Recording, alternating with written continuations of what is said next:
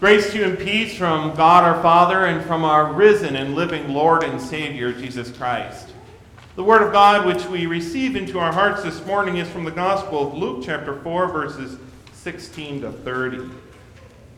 So he came to Nazareth, where he had been brought up, and as his custom was, he went into the synagogue on the Sabbath day and stood up to read.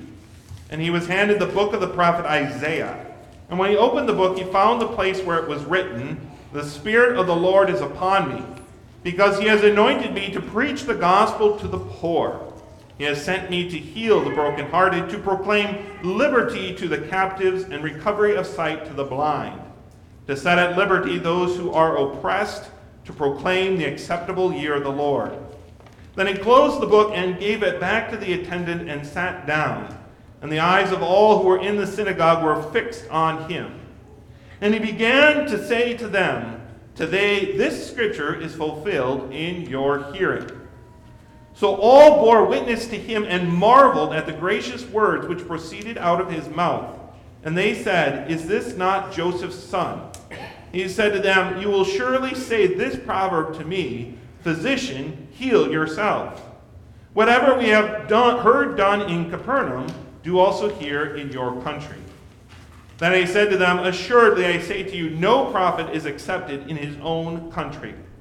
But I tell you truly, many widows were in Israel in the days of Elijah, when the heavens were shut up 3 years and 6 months, and there was a great famine throughout all the land.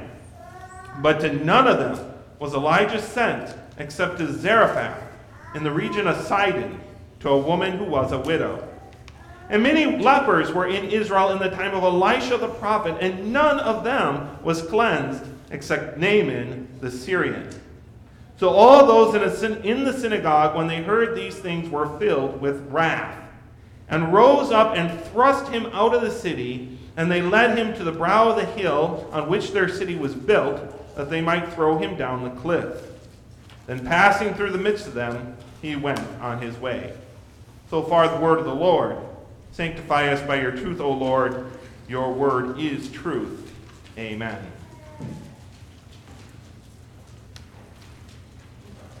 The prophet Isaiah, as well as the Gospel of Luke and Jesus himself, proclaims that he was anointed to evangelizo, to proclaim the good tidings, to preach the gospel.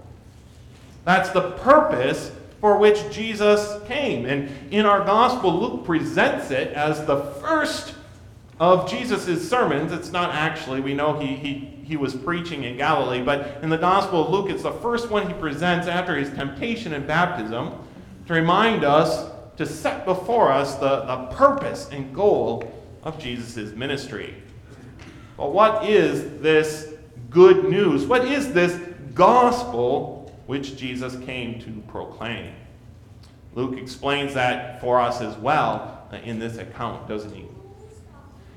The people, the crowd there in Nazareth, reject Jesus. In fact, they try to kill him.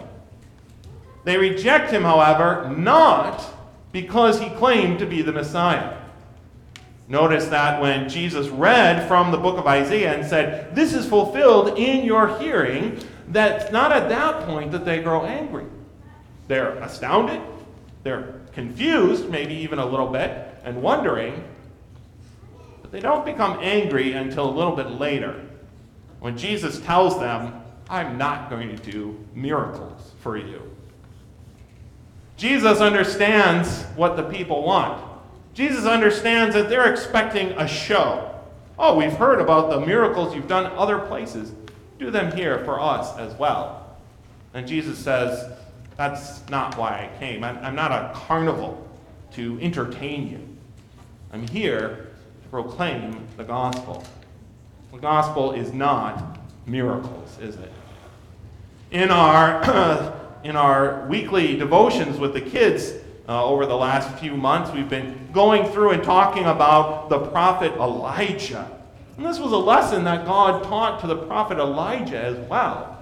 We read in 1 Kings 19, "Behold, the Lord passed by, and a great and strong wind tore into the mountains and broke the rocks in pieces before the Lord, but the Lord was not in the wind.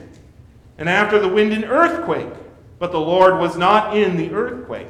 And after the earthquake, a fire, but the Lord was not in the fire. And after the fire, a still small voice.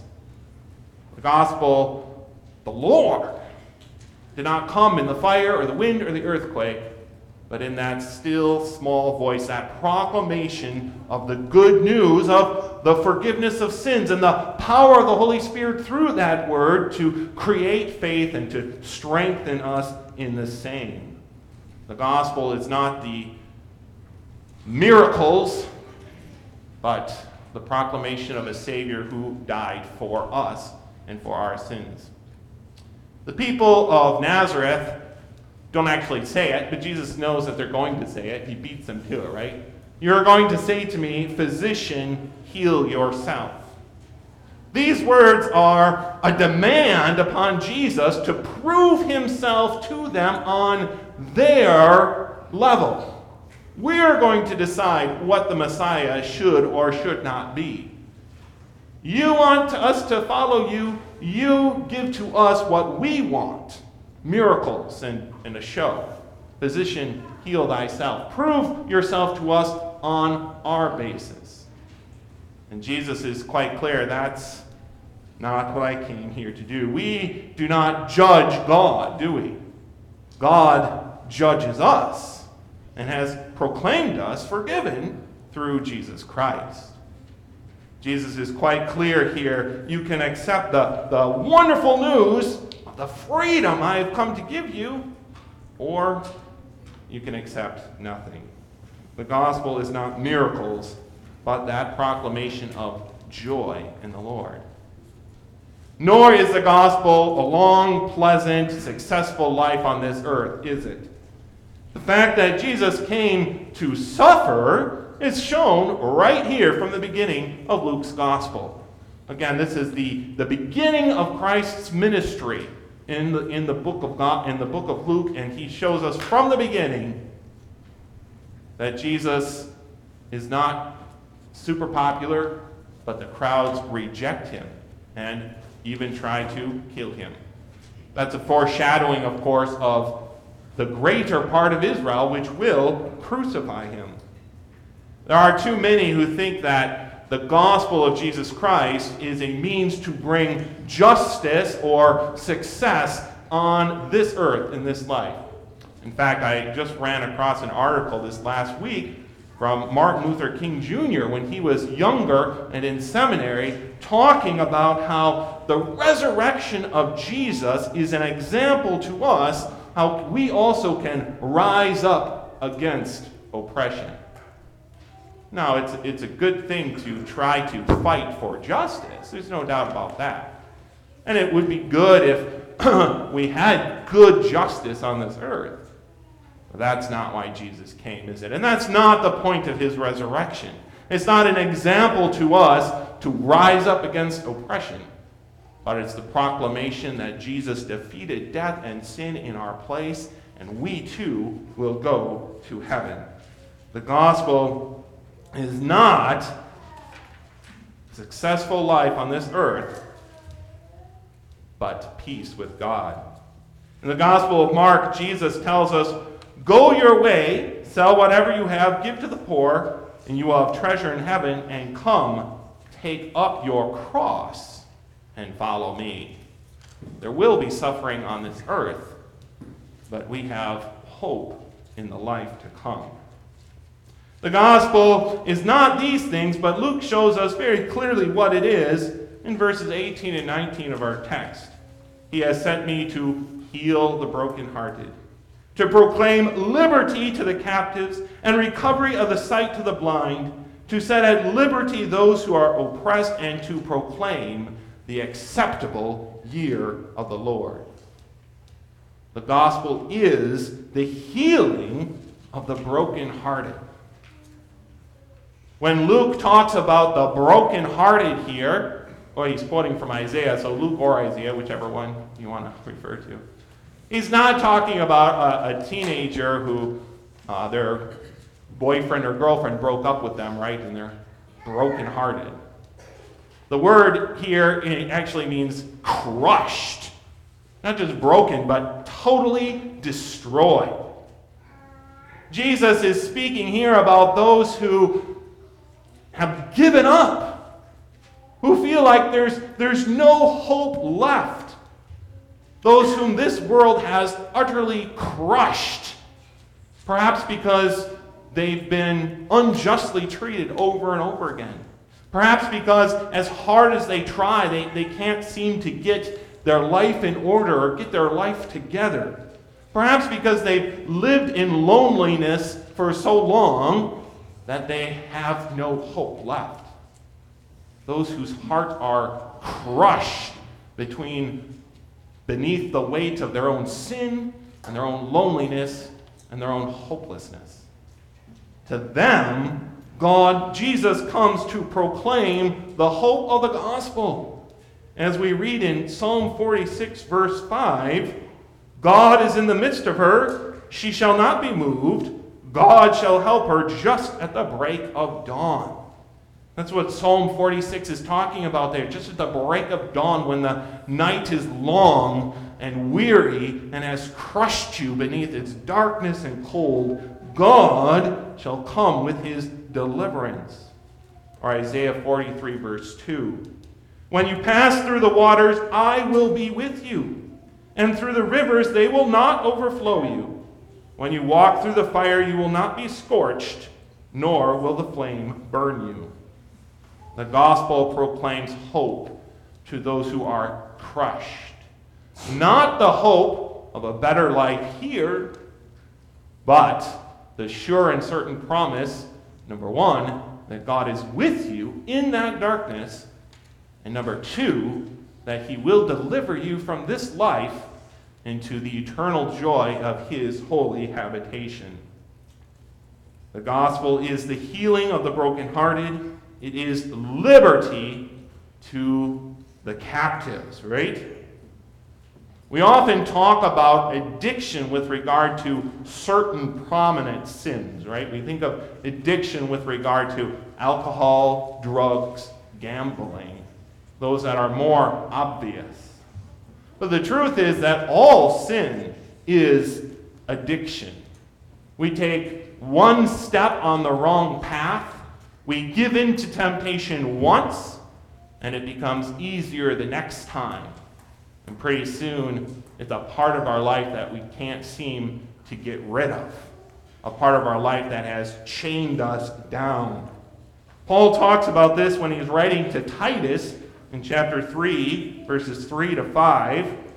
For we ourselves are also once foolish, disobedient, deceived, slaves to our lusts and pleasures, living in malice and envy, hate and hating one another.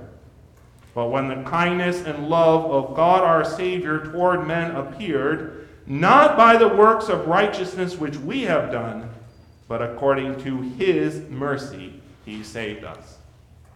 The gospel is that proclamation that breaks that chain of addiction, that slavery to sin, and sets us free through the proclamation of forgiveness for all that we have done.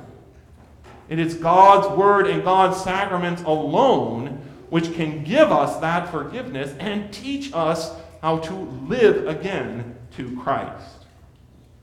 The gospel is the proclamation of the acceptable year of our Lord. This, of course, is a reference to that Old Testament festival, the year of Jubilee. Every 50th year, the children of Israel were supposed to celebrate the year of Jubilee. And during that year, they were supposed to let the land lay fallow, not work it or farm it. But also, all slaves were set free, all debt was forgiven, and all the land was to be given back to the hereditary heirs, those who had received it when Israel first conquered the land of Israel and God gave it to them. When Jesus here announces that he has come to proclaim the year of the Lord's Jubilee, the acceptable year of the Lord, he's not talking about a limited one-year festival. But he is telling us that the eternal year of Jubilee is now ours. That we live in that year of freedom. That all debt is canceled forever. It's not a one-year thing for us, but our whole life. The pastor, Arthur A. Just Jr., wrote concerning this verse, "This message of release unites the Old Testament and the New Testament. It reveals to the hearer how his baptism initiates him into a life of continual release sustained in the Lord's Supper." Baptism initiates, brings us into that year of the Lord's Jubilee so that we live in that forgiveness of sins. And the Lord's Supper, which we receive with joy every month, is not a giving of something that we lack or that we did not have before, but is a strengthening, a renewing of us so that we remain within that year of Jubilee, constantly being forgiven and living within Christ's forgiveness. 2 Corinthians 6:2. "At the acceptable time I have listened to you, and on the day of salvation I have helped you. Behold, now is the acceptable time. Behold, now is the day of salvation." Right now we live within that year of the Lord's Jubilee. We have received it through that proclamation of the gospel. We have received that healing for the brokenhearted and that liberty to the captives. Jesus understands full well that what the people of Nazareth want is a show, entertainment. But that is not what the gospel is, nor is it why Jesus came. Jesus came to fix the problem of our sin and to usher us in that year of Jubilee in him. Amen.